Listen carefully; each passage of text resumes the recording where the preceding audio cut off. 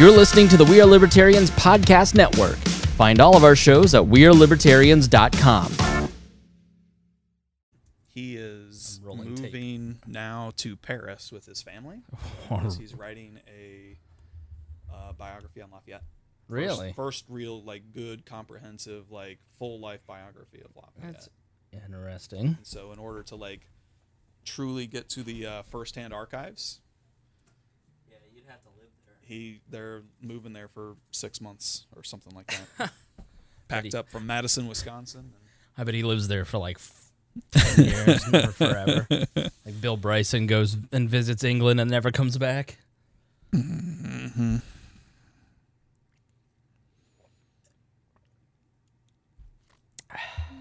Nice. Okay, Facebook Live. Okay. Let's see.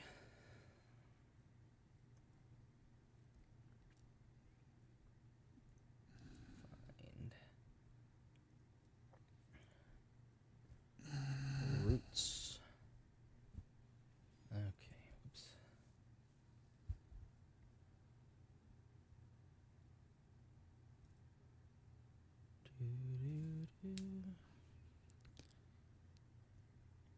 Oops.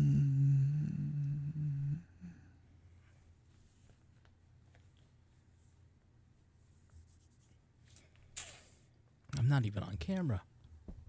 The tragedy. Yeah, you definitely want more of you, less of me. I don't, though. I know. I'm always... that's good. That's good enough. Good enough. Surprise! We'll make sure Dakota is much better looking than both of us. I know. He's got the most later. prominent... he's got the most prominent part. Okay. So, I'm not going to play the intro music because this is a bonus episode. There's no need for pretense and showmanship on a bonus episode. So, obviously, my name is Chris Spangle, and this is We Are Libertarians, and this is Matt Whitliff. Matt, hello. How are you? Doing well.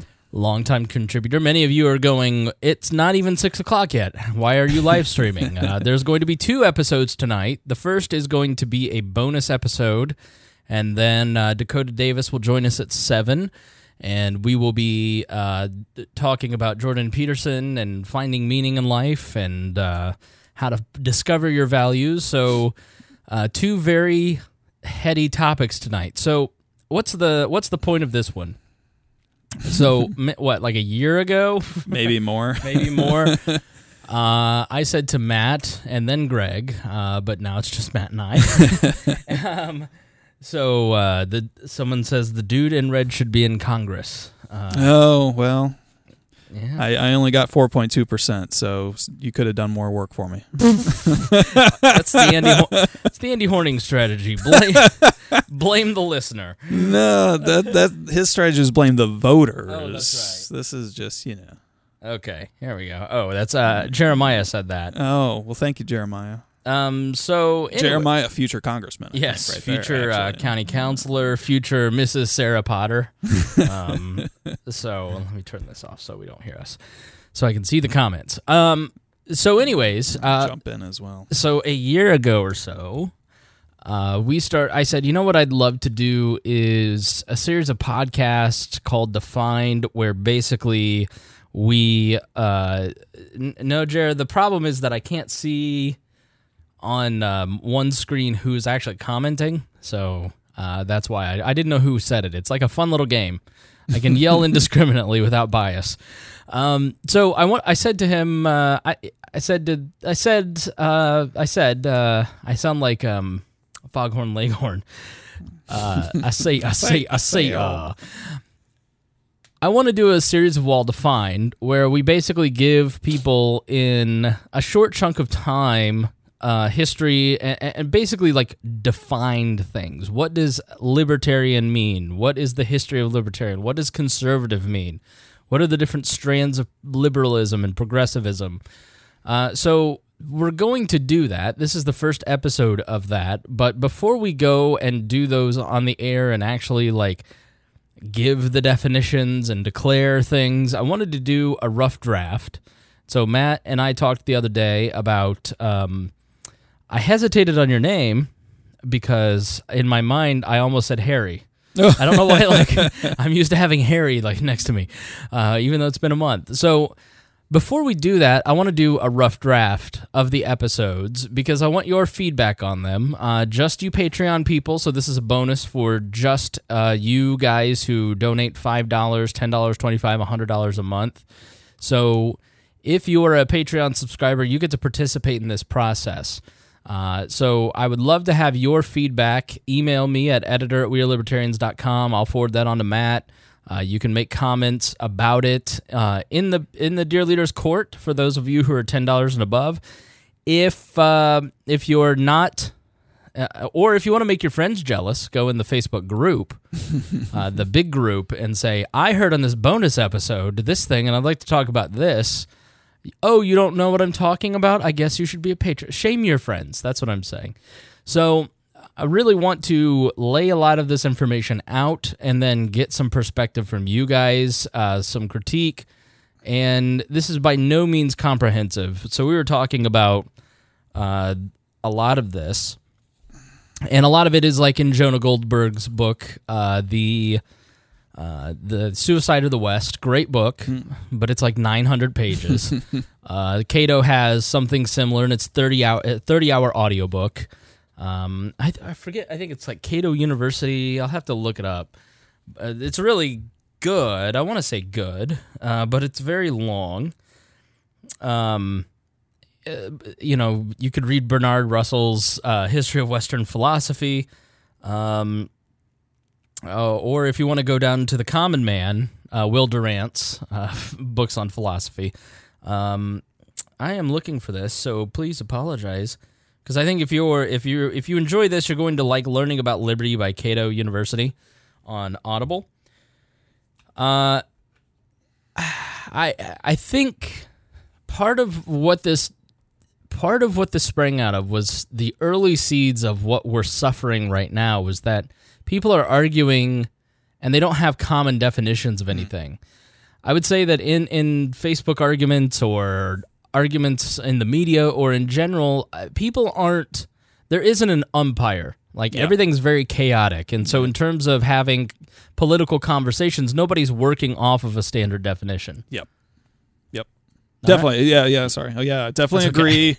I think we'll touch on some of that in the later episode tonight, I would imagine, right? But it's, the era that we live in today, social media is fantastic for communication and bringing people together in ways that we've never been able to be brought together before, but there is no police. Right. Do we want police of that? Probably not, but at the same time, we're in this weird transition between institution and anarchy, right? Which, makes all of this discussion kind of fun and relevant, right? Yeah, we're in the middle of a shift, and so what a lot of tonight's I want to say well-defined, but I think it's just defined. I think defined the history of libertarian thought, part 1 is how I would put it. It's a shift from essentially a world where rulers exist to individuals. And I think we still have these fights all the time. I was talking to someone about communion. Okay, this is really a weird discussion, but she's Catholic and I'm not. All right. Yeah. And I said, I am the type of person who doesn't believe that the worthiness of a person to take communion is between them and God. Mm-hmm. And you're saying the church makes that determination. Why would I add a third party in?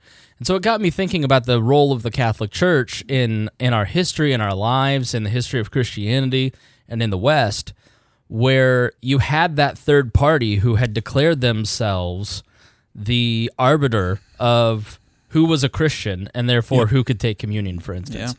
And then, Protestantism and Martin Luther comes along and says, no, these people shouldn't have any authority over you. God is the only authority.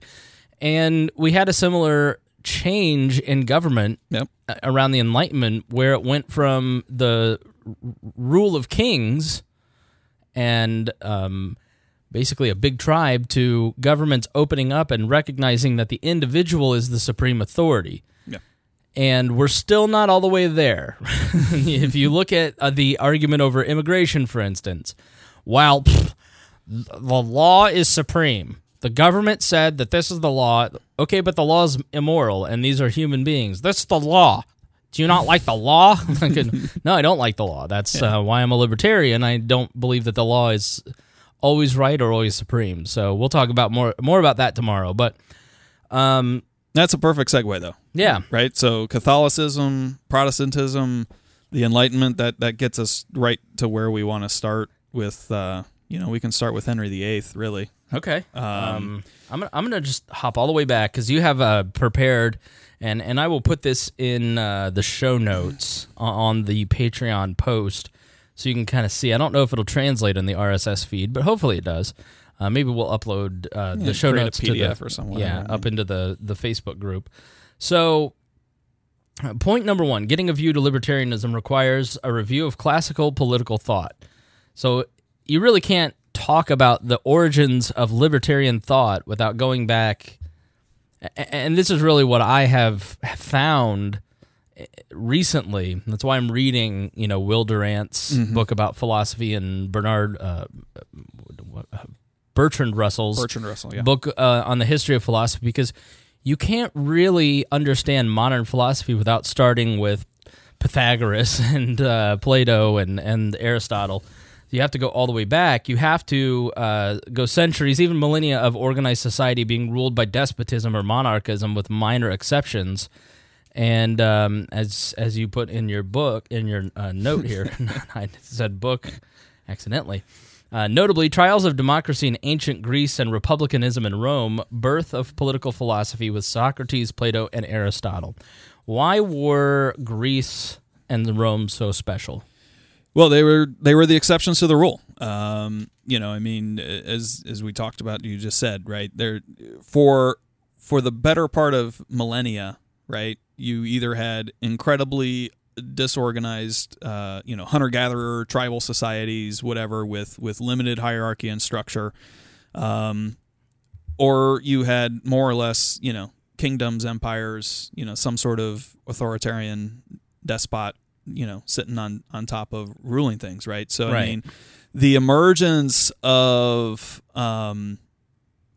trials in democracy, some form of democracy, are, at least in the historical record, are few and far between. Right. Certainly, we would do a disservice, and it's way beyond the scope of anything we can try to encapsulate every little ounce of where that may have happened in history. But I mean, let's face it, it's Greece and Rome, right? And so, the Greeks toyed with, forms of democracy. Later, famously the Roman Republic before that devolved into, Caesar.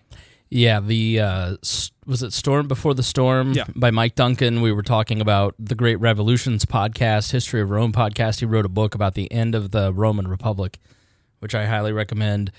Yeah, and the democratic experience and the Roman experience really shaped our own founding here in America.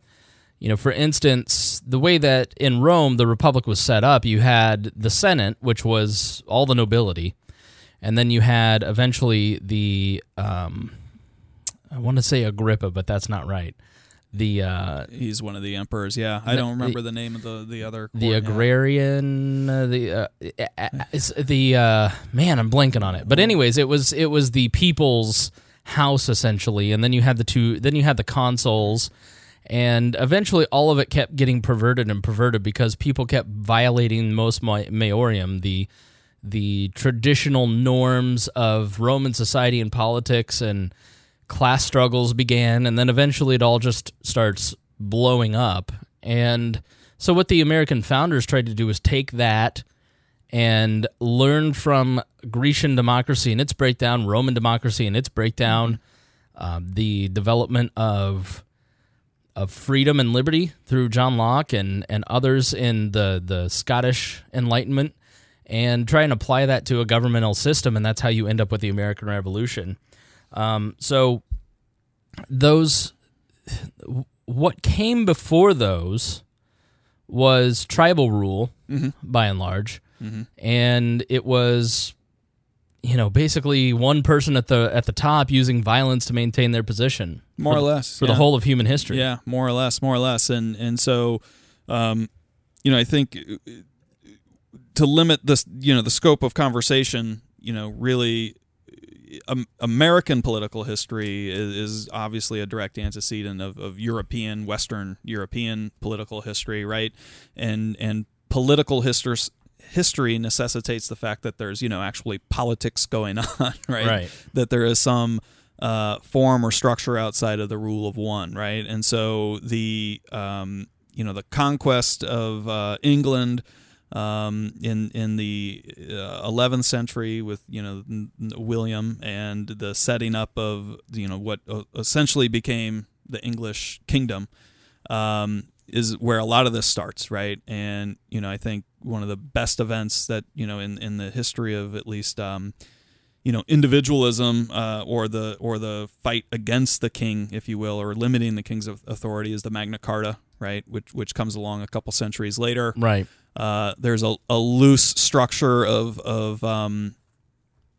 checks against the king through council, through the fact that there are people who are have some sort of voice or say in terms of limiting the king's power, and in particular through taxes, most importantly, like through taxes, right? And so that lead up takes us up into Henry VIII, and his then separation from the Catholic Church, right, which begins to throw everything in England into a bit of turmoil. He dies without having, a lot of heirs. There's some succession issues. Well, he kept murdering anyone that wouldn't give him an heir. Yeah, so. Well, yeah, a lot of stillborn children probably had some issues with his health. And so there's Edward VI, I believe, who becomes the boy king. He can't rule on his own.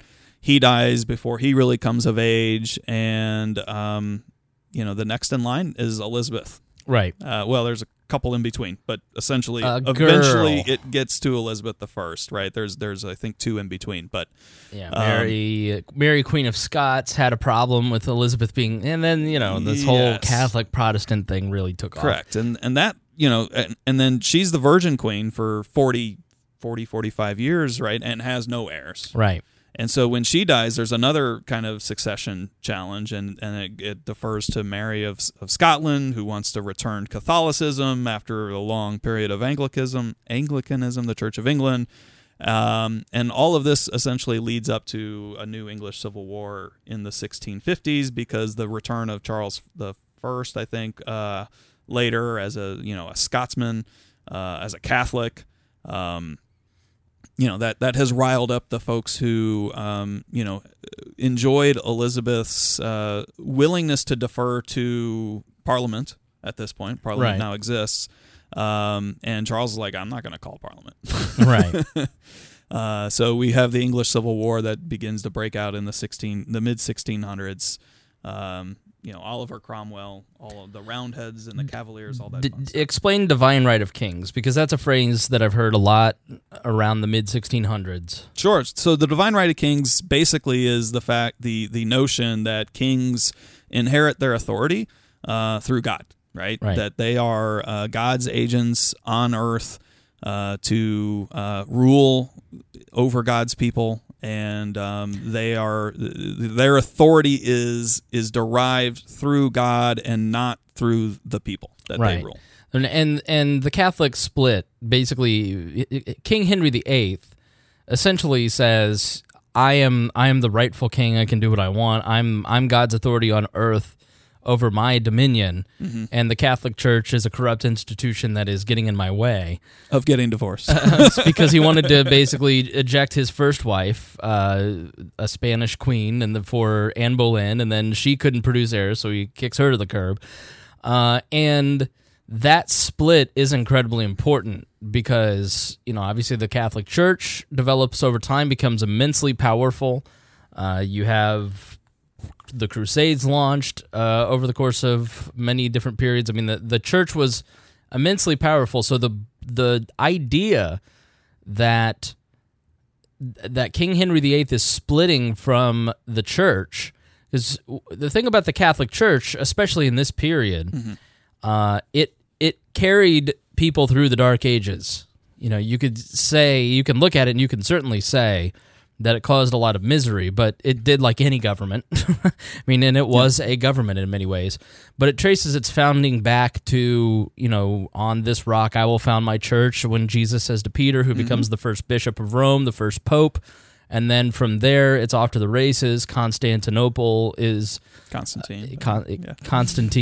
Well, doesn't he change it from Istanbul? The city is Constantinople. Right. Constantine basically founds the city, takes over the church, and that's where the church merges with government. And that's like what? 532 maybe? Yeah, so that's 500... 526, something like that. So we're now fast-forwarding 1,000 years where the church is really the big institution that is governing everything. And King Henry VIII says, no more, I, the king, the government, am the authority, and the church in my dominion must submit to me. And that is really a foundational moment. And that split between Protestants and Catholics really sets the stage for the next for wars over the next few hundred years.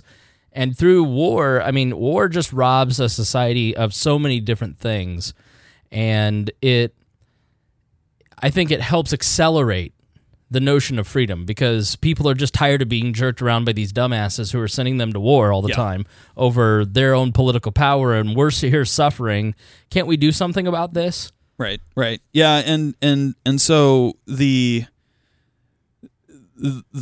fight against then checking the king's power, right, and questioning the divine right of kings, becomes acceptable, right, at this time, and I think a variety of factors: the printing press, the Protestant Revolution, the having enough people not happy with the Protestant versus Catholic fight, or what have you, from not even believing that the rightful heir to the throne was placed on the throne. All those types of factors come together, leads to battle. You've got a series of back and forth through the late 1600s. Eventually, the crown is restored. However, it's restored with some significant checks, right? Okay. And this is where I think the modern political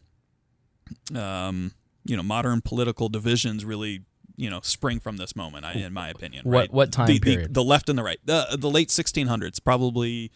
With the establishment of the English Bill of Rights in 1689, right? Because that allows the king and the parliament to coexist with rights guaranteed to the people, powers of the king checked by parliament.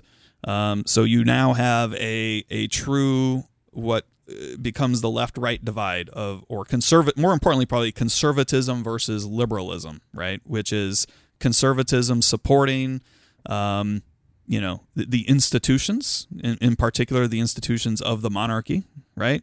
And liberalism supporting, more power directly in the hands of the people. Right.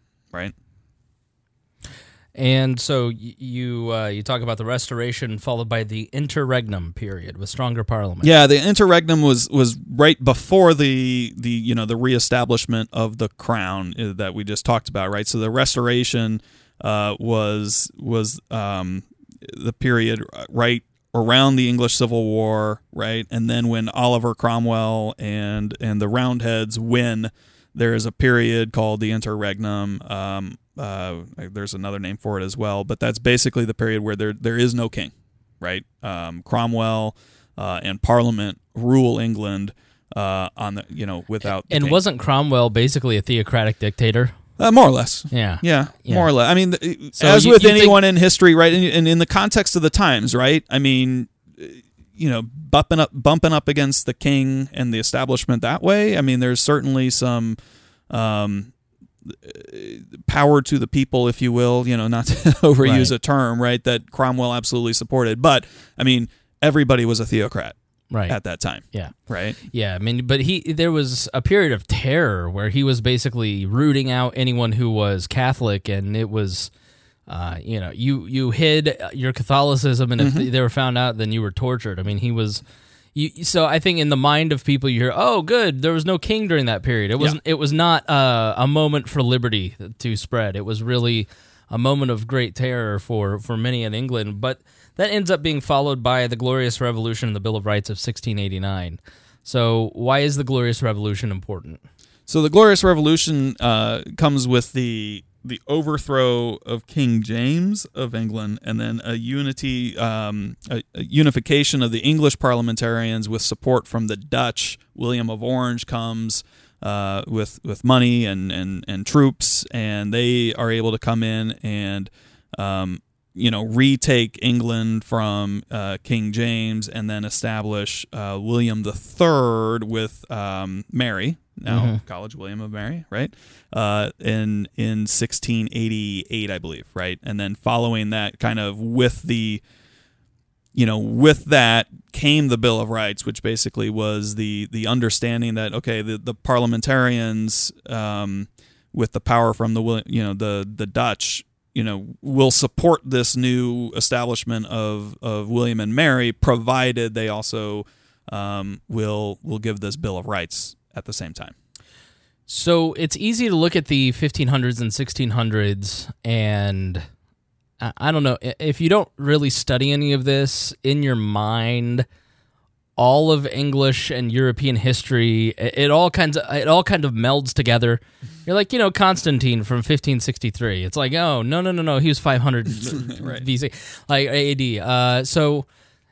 But this is an incredible moment in human history in the 15 and 1600s, where you have all this massive change very quickly, and I think we could learn a lot from it, to be honest, because you have these big events that we look back as history, and you have this new development in the printing press that is rapidly changing the way that people think and learn and spread ideas. All of a sudden, you don't have to be a monk carrying a piece of information 1,000 miles on donkey back in a very slow manner. You now can be that monk carrying a basket full of papers who can then spread, an order of magnitude of information.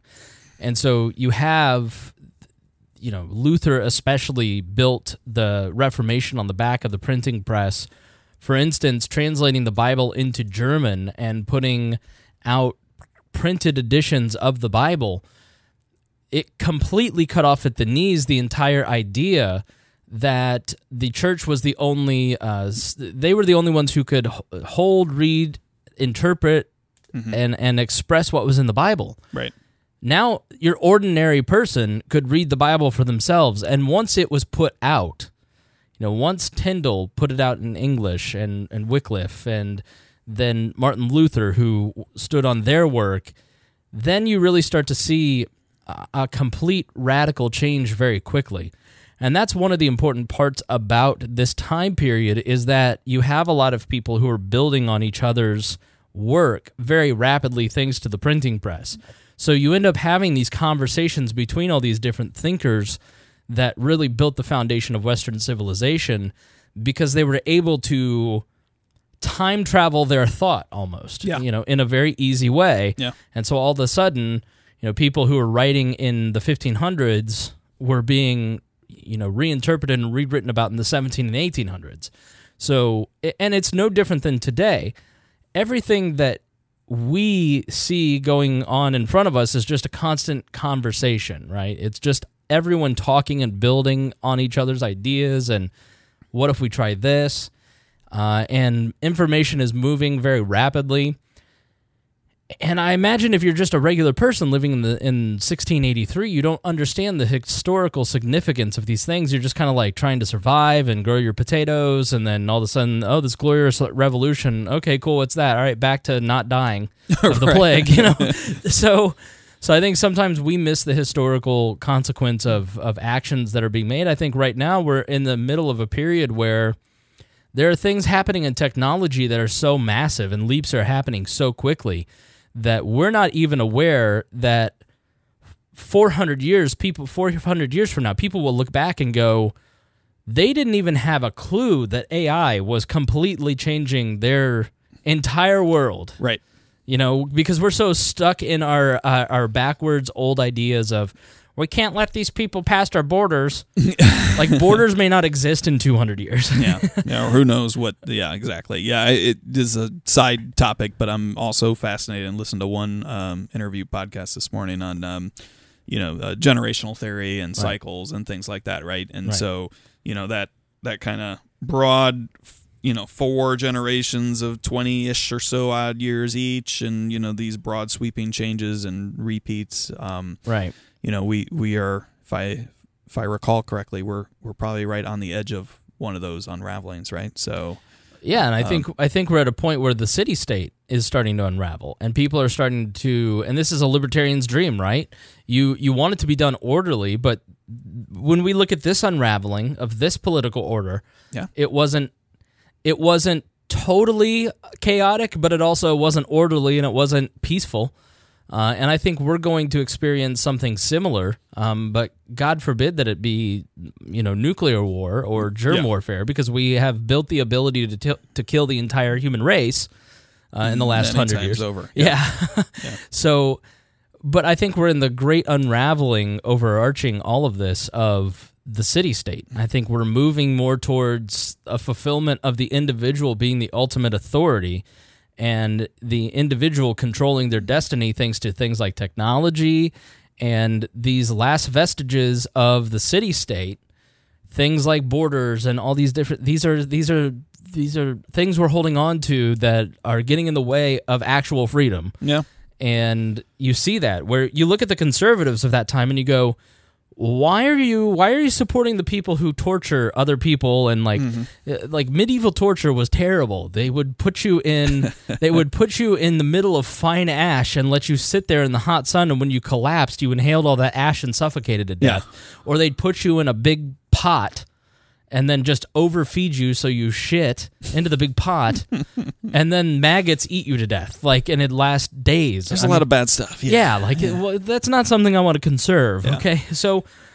I think there's history really informs where we're at, and it makes you freak out about the current situation a lot less, because you really look at it and go, 300 years ago, we couldn't do this podcast. In fact, we would be growing what we eat. Mm-hmm. So, yeah. As I posted at chrisspangle.com, there is a video called iToaster where this guy basically builds his own toaster, and it takes years and it doesn't function, but it's the miracle of capitalism. So the veins that we see are liberalism and conservative start to grow out of that rapid change, and that rapid chaotic change starts to alter things in a very fundamental way. You fast forward to the Enlightenment. And the Enlightenment, the development of the scientific method. Yeah. Well, this is all happening at the same time. All at the same time. Yeah. And it's just an explosion of knowledge. So you jump right into... maybe we should talk about the Enlightenment a little bit. I think the thinkers area, right? Right. The 17th century, you get some of the... early works that kind of support and drive these thoughts, and some of them are decidedly not remotely libertarian or liberal in their own right, but they put forth certain ideas that set the foundation and the groundwork, right? So now John Locke is a mountain of a man in this kind of changing the way politics is thought of, right? So his treatises on government, in particular, a little bit less his essay on human understanding, and many of his other works are huge in terms of inspiring others. Later Jefferson and the founding fathers of America and other liberals, which in the classical liberal stream base a lot of their thoughts around Locke, because he says there's natural rights, right? He supports contract theory, things that go beyond, certainly beyond the divine right of kings. You've got John Milton and Thomas Hobbes, right? And then one that's a little bit lesser known, that I did some research on, right? But Algernon Sidney, right? And his book, Discourses Concerning Government, is, very libertarian, right? And early proto-libertarian in a lot of its thoughts of, that governments are, if you can, they're of the people, right? And if you don't like what the government is doing, then it's no longer of the people, and you have the right to abolish it, right? Like directly taken into the Declaration of Independence, right? Cool. And then obviously that leads to the American founding. All of this thought, the American founding. Basically, as you write here, liberalism dominates American political thought in the Revolution. Can you define liberalism as it existed in that time? Yeah, liberalism in that time was probably at its most basic level anti-monarchy, right? Okay. Supporting of the fact that that there's a social contract and that governments exist because the people formed the governments, right? The fact some form of democracy, representative government, a free speech, civil liberties, right? Free speech, free press, freedom of religion. All of these things encompass what is considered liberalism, or what we would today say as classical liberalism, right? Right. And I think to a man, almost I can't think of a single founding father who we would talk about as a founding father that was not a classical liberal. Sure. Right. I mean, even take the two extreme polar counterpoints in the founding, Jefferson and Hamilton, for example. And I mean, even Hamilton, he's a liberal. Right. If you compare him to some random Brit, he's absolutely a liberal. Sure. Right. So it's sort of what I always say to like anarcho-capitalists. It's like a modern constitutionalist. Yeah. Like Cleon Skousen, who wrote the 5,000-Year Leap, who revered the Constitution. Like, that guy's a libertarian by our standards. Yeah. Just let them in the club. Like, Should you don't be, have to. yeah. There's but no, libertarianism and classical liberalism is kind of the term. Can you define classical liberalism? Is it any different than that? I hear people like Dave Rubin calling themselves classic liberals, but I've never understood that to be different than libertarianism. Yeah, I think Am I supporter wrong?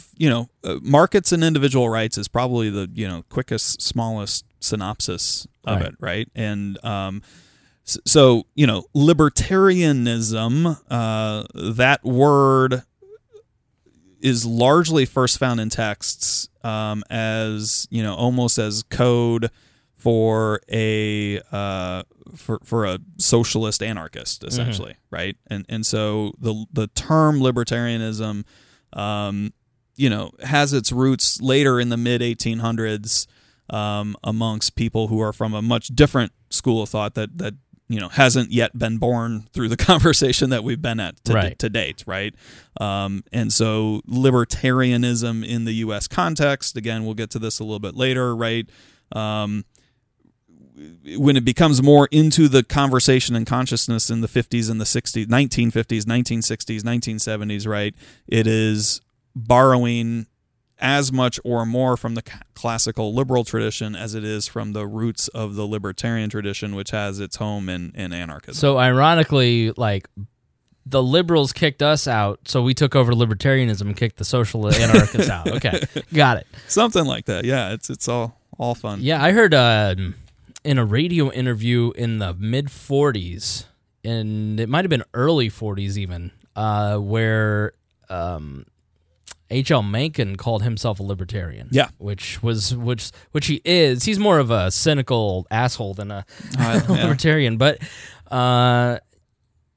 so, and I think libertarian in the way, like, everybody's worried that conservatives or liberals or somebody's going to come in and take over the term. To me, the term libertarianism, the biggest danger to the term is that anybody who is anti-power, anybody who is anti-political power is libertarian. Like, there, and I don't know if that makes total sense, but you see people like the alt-right. I'm libertarian. It's like, no, you're just you are anti certain powers of the state. Yeah, and you are for certain forms of political power, but you're not totally libertarian in that you may support the concept of free markets, but you really are just like a fascist who wants the current order to be brought down. So I really find in my discussions with a lot of people who call themselves libertarian but don't understand it, they're really just anti-power, anti-current status quo. And I don't find that to be, like, that's a very populist point of view. Is I'm anti-status quo, so therefore I'm libertarian. And like, that's not how it works. I mean, I think that association is new. Libertarian is certainly not quite mainstream, but it's certainly far, far more mainstream than it was 15 years ago. Right. Or certainly 50 years ago, right? And so, though the pure, kind of the anti-establishment folks or the misfits folks, if you will, right? I think throughout time have always tried to cling on to something to at least semi-legitimize their point. And I think, we see that a little bit with what you're describing with kind of neo-fascist alt-rights with libertarianism, because there's some shared overlap and there's some shared history, but certainly far from what we would view as or want to own as libertarianism. So then we move on to the American founding and the 18th century. People like Thomas Jefferson, Thomas Paine with Common Sense and the Rights of Man. Obviously, the Declaration of Independence and then the Bill of Rights following it. Two of the greatest declarations of human liberty, along with the Magna Carta and other documents. And then Montesquieu, the Spirit of Laws, as well. Can you explain who Montesquieu is? Yeah, so Montesquieu. So chronologically, Montesquieu, Rousseau, Voltaire, all French writers and French philosophers came. Were incredible. I mean, they were incredibly influential to Jefferson and a lot of the other founders, right? And they all had their own little flavor, and that all also led up to the French Revolution, which has its own. Kind of its own interesting track and what that's done to human history as well, a little bit out of the scope of the conversation, right? But Montesquieu's probably greatest work in light of this political history that we're discussing today is The Spirit of Laws. He argues that, you do need political institutions, but he was big on constitutional systems, separation of powers, preservation of civil liberties, ending slavery, right? So, he's probably much more, a little bit more Hamiltonian probably than Jeffersonian, but he was out on the edge in beginning to push things out from a liberal perspective. And then you've got Rousseau, whose biggest work was The Social Contract, right? Basically saying that thing I didn't sign. Okay. However, the basis of that is that all people are sovereign, right? Okay. You are individually sovereign, and you through that monarchs, he argued against specifically the divine right of monarchs because that power must come from the sovereign people, right? Right. So, we've taken it for a step further since that time, right? But just saying, hey, there's a social contract that exists. Was Rousseau the one that they dug up and put in the French cathedral that they basically renamed the Temple of Reason? That is possible. I mean, I forget which one. It gets really, we'd have to look that up because various the Jacobins versus some of the like Lafayette inspired early revolutionaries in France versus they all kind of had their own views on some of these authors so all of them kind of inspired the initial revolution, and then some of them were like fiercely turned against quickly within the matter of 2 years they were evil. Well, Thomas Paine, when he was in France, was like, I've got to get out of here because you just one wrong move and you were he was jailed. You were thrown in jail and then executed. As was Lafayette, right? And Voltaire fits into that. Voltaire was just a voluminous writer, right? And less specifically about any particular work that he contributed to political discourse, but he was the epitome of the French Enlightenment. Big advocacy of freedom of religion, freedom of speech, very satirical and critical of the church in a big way, right? Right. And which largely represented power, especially in Catholic France. So yeah, a lot of this is me remembering things and then asking Matt if it's true. But the French Revolution was disconnected from religion more than the Scottish Enlightenment. Oh, absolutely. Yeah, it was much more religion is, let's turn away from religion and focus solely on reason, whereas the Scottish Enlightenment was mostly about the individual and reforming government power.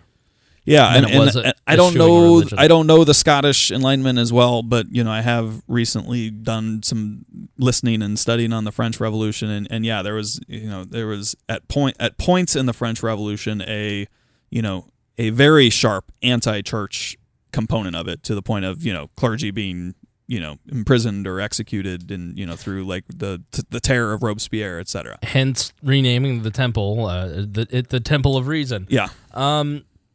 And Adam Smith fits within that Scottish Enlightenment. Adam Smith wrote the He's Wealth English, of, but yeah. It's all the same thing. But that's like that work that was published at around the same time. I think right. 1776, in fact, if I remember correctly.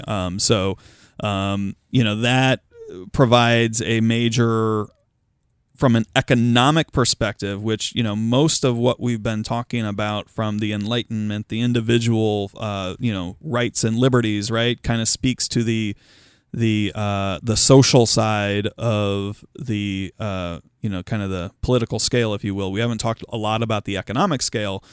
So Smith's contribution in the Wealth of Nations was one of the first major economic works that kind of fueled classical liberalism.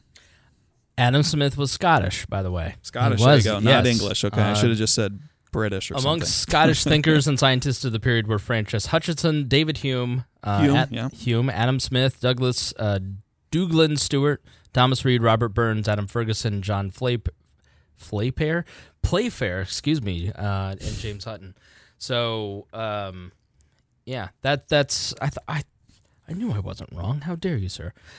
So then we go on. You said French, though. I know. So then in the 19th century, John Stuart Mill and On Liberty was an important work. Yeah, I mean, On Liberty is, really considered, again, one of those seminal documents, right? So we've got, one bit here, if the action would so great, basically saying that government should be limited to only perform the things that cannot, that explicitly cannot be better done by the individuals, right? And that's all obviously open to some interpretation, right? But he put forth, quite a large treatise in that regard, right? Kind of trying to argue and set up exactly why the individual liberty needs to trump government power, state power, right? At that same time, right around that same time, this is now mid 1800s. Bestat and the Law, out of France now, is another influential, very influential work around, what the nature of the law is, like what fundamentally is the law, what is the state, right, and how it is essentially it's power, it's if you wield the law, then that ends in, that's the monopoly on force, basically, right? So, big in the libertarian circles. Going back to John Stuart Mill, I would say he was the first libertarian autist. Like, his childhood was rough, man. His father was very hardcore. He learned Greek by 3. At the age of 8, he had read Aesop's Fables, and had read all of Herodotus. Wow! He was just, his dad was fanatical about him learning and being an intellectual and part of the intellectual service. He's got a fascinating history, but just an incredibly brilliant person with a very broken life. Mm-hmm. He was not allowed to play with anyone his own age. He was completely isolated as a child, and he was given books to read. There you go. And so he was just very awkward. But very interesting guy if you learn about. Who would have thought that would happen? Yeah. Wow, you don't let your child socialize and then it becomes a reclusive shut-in at the end of his life. No way. Jean-Baptiste Say is someone that I have heard of, but I have no idea what he did. Yeah, an economist. Again, there's not the one work here. The treatise on political economy is cited as being somewhat fundamental, but there's not one great insight that I would necessarily pull out of that. But another later Frenchman in the 19th century, and much more on the economic side of free trade and competition, lifting restraints on business and such like that. So I think the key at this point in history, right, as we move into the mid 1800s, is in the United States, more or less, kind of in this European Western definition of the political system, the U.S. is still like liberal almost across the board, right? There's not, you can talk about, Lincoln using power or what Henry Clay wanted to do with the American system and things like that, but at the end of the day, they're still pretty liberal, right? Your average person living in the Indiana Territory or the state of New England, the state of North Carolina, I meant to say. Right. Like they don't have a lot of contact with government. It's very local government at this point. Right. Yeah. I mean, there's not let's institute a monarchy in the United States, right, or anything like that, right? So, obviously the biggest push and pull in the U.S. at that time is slavery. Yeah. Right. So.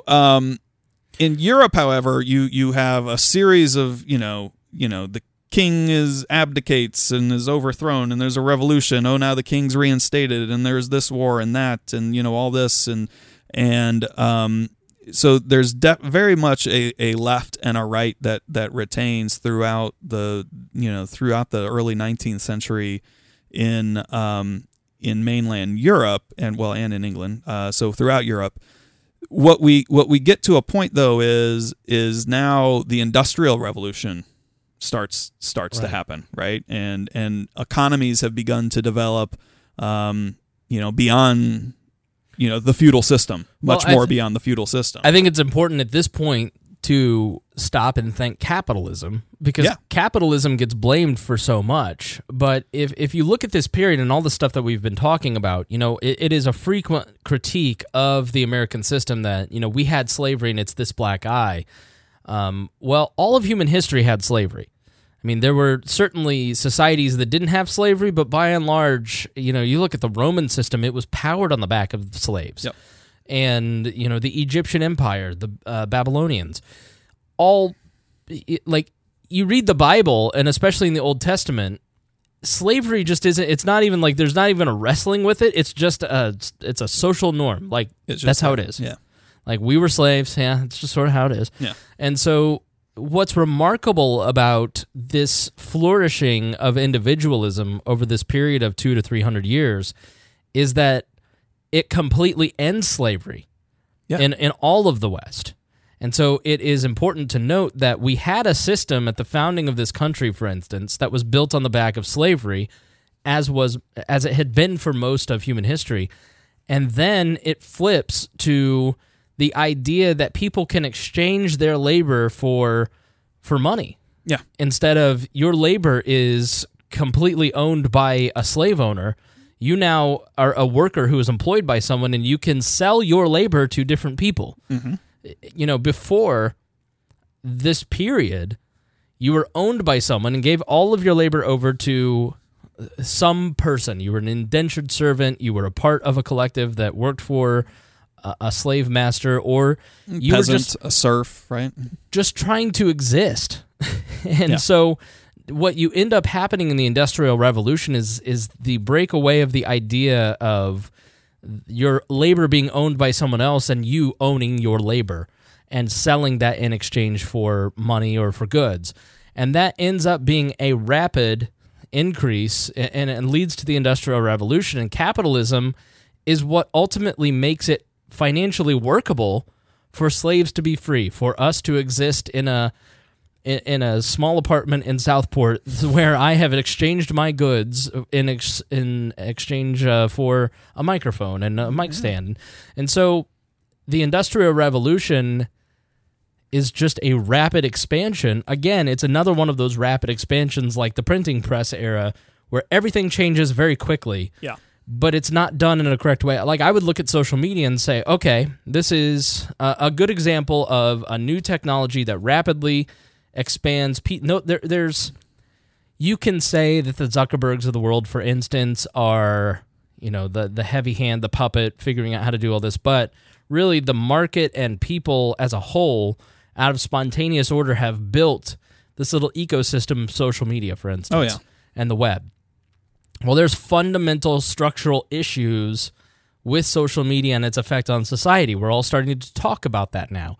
And so things develop very rapidly without us really knowing it. We just kind of go along to get along and try it out, and then we end up miserable because some asshole's calling us a weak person on Facebook every day. Not that I'm bitter, Matt. So the Industrial Revolution is another one of those rapid expansions in human liberty in a very quick, short amount of time. Yeah, well, not just, human liberty, but it changes the structure of society in a massive way, right? The growth of urban areas, the city, factory jobs, all of this begins to happen, which this is where now, I think sets us up for this, the split in liberalism, right? From classical liberalism to, I think, modern liberalism. And it also coincides with the true anarchist schools of thought that also serve as, to a degree, foundational elements of modern libertarianism and anarchism, right? Right. So, and a lot of that's, I think based on the class struggle, right? I mean, so it's you've gone through this Enlightenment period. You've changed structures at the top. You realize, man, a lot of these people at the bottom are still not very well off. Whose fault is that? Right. What do we need to do to change that? And that's where new thinking around, should we have a stateless society? Should we just completely eradicate the aristocrats and the former nobility? Do we need to destroy capitalism? Because is that the thing that's causing all this? How do we help these people through social policy? What role does the state have in this? This is where all these debates I think really accelerate from kind of 1860, 1870 through, we still deal with it today, but I think that the turning of that up until like 1910-ish, pre-World War I, right? Yeah, this is also a time when you have like the Republican progressives in Teddy Roosevelt, later Robert La Follette. Right, or then to be adopted by Woodrow Wilson, and then FDR, and then LBJ, and Barack Obama, and you have the introduction of positive rights. I mean, it always kind of existed, but it really takes on a new form in democratic societies where the government, if the people exist, if the government represents the people, then it ought to take care of the people, especially the least of. And so what can the government do to then begin to help the disadvantaged citizens of it? You talk about in the show notes here, the Liberal Party of the UK implementing in the early 1900s the first social welfare state. Right. Yeah. So I mean, you also have an expansion of the voting franchise that's also happening through this period of time as a tenet of individualism. No, what does that mean? Letting more people vote. like who? Like not just rich white people. Right? I'm just kidding. It's a good thing. It depends all across the board, right? But I mean, you go from, in most of these places from, only, the elites truly voting or various structures like that to, wider distribution of who can vote, right? Including now not just, all white males, but now in some places females and, former slaves and black people and, whatever, group has been, often on the edges of power are increasingly being brought in to have a seat at the table through liberal ideals, right? But what this creates then, or created then, I'd say creates still, is then the pressure politically to do things for these new voters. Yeah, the problem is that I don't know. The more I think through this and read and like look at the relationship of individuals to each other and the development of these different governments and how we got here, it's all tribal structures. Like, I don't think that we've ever really gotten away from that tribal nature that we were all existing in, even 500 years ago, but 3,000 years ago. We've just now taken the tribal structure and applied it to 360 million people, and that's untenable. Right.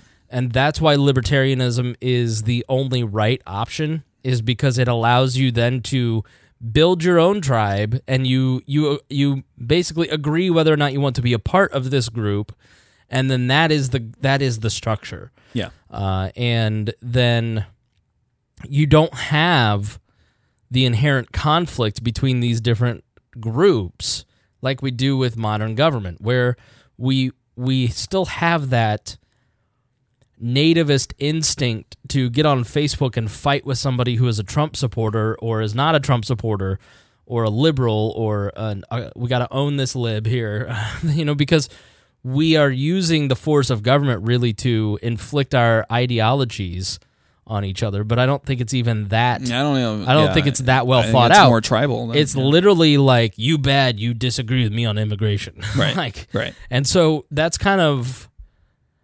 why I haven't fully fleshed this out yet, but that really, to me, is why we are having such a difficult time in America, is because we have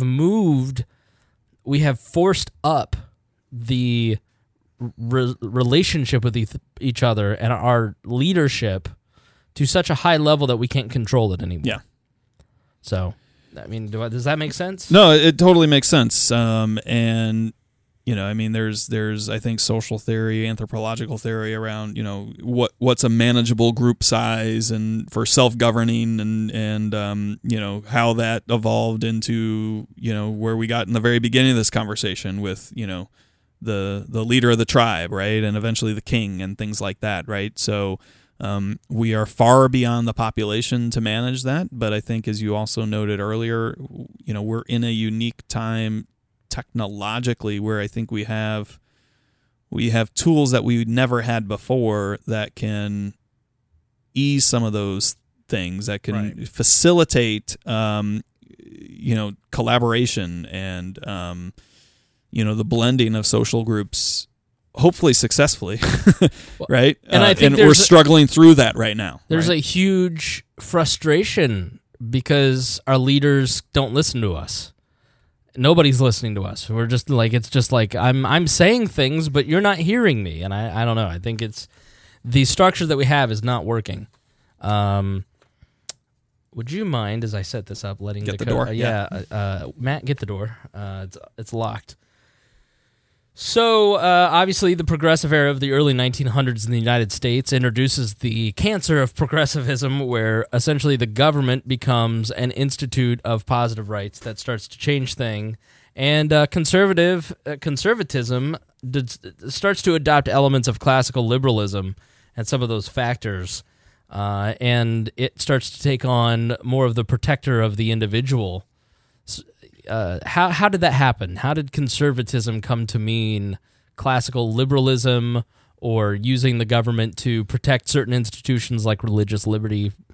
I think a lot of it came from the economic side of the equation. If you look at a lot of the early to mid 20th century thinkers who began to kind of re-adopt the classical liberal label, right? They were economists, or politicians or thinkers who talked about how free markets and laissez-faire systems of economics are where the boat is being missed, right? By quote the left at this point, right? And so your Hayeks and your Mises's and your Tafts and your Goldwaters and such begin to tap into the foundation of classical liberalism and try to adopt some of that into the right. Right. All right. Well, that seems to be a pretty fair summation. That gets us up to the current era. Excuse me. So we will leave it there. Again, we would love your feedback. If there's anything that you feel we missed, then please feel free. Like, hey, this guy's really important. Like, you forgot Hume, and you forgot, Shecky Spooner, Lysander Spooner, whatever it is. Yeah. Let us know. We'd love to hear it. So, all right. Thanks for joining us on this bonus episode, and we will talk to you soon. Thank you. Meaning like 10 minutes.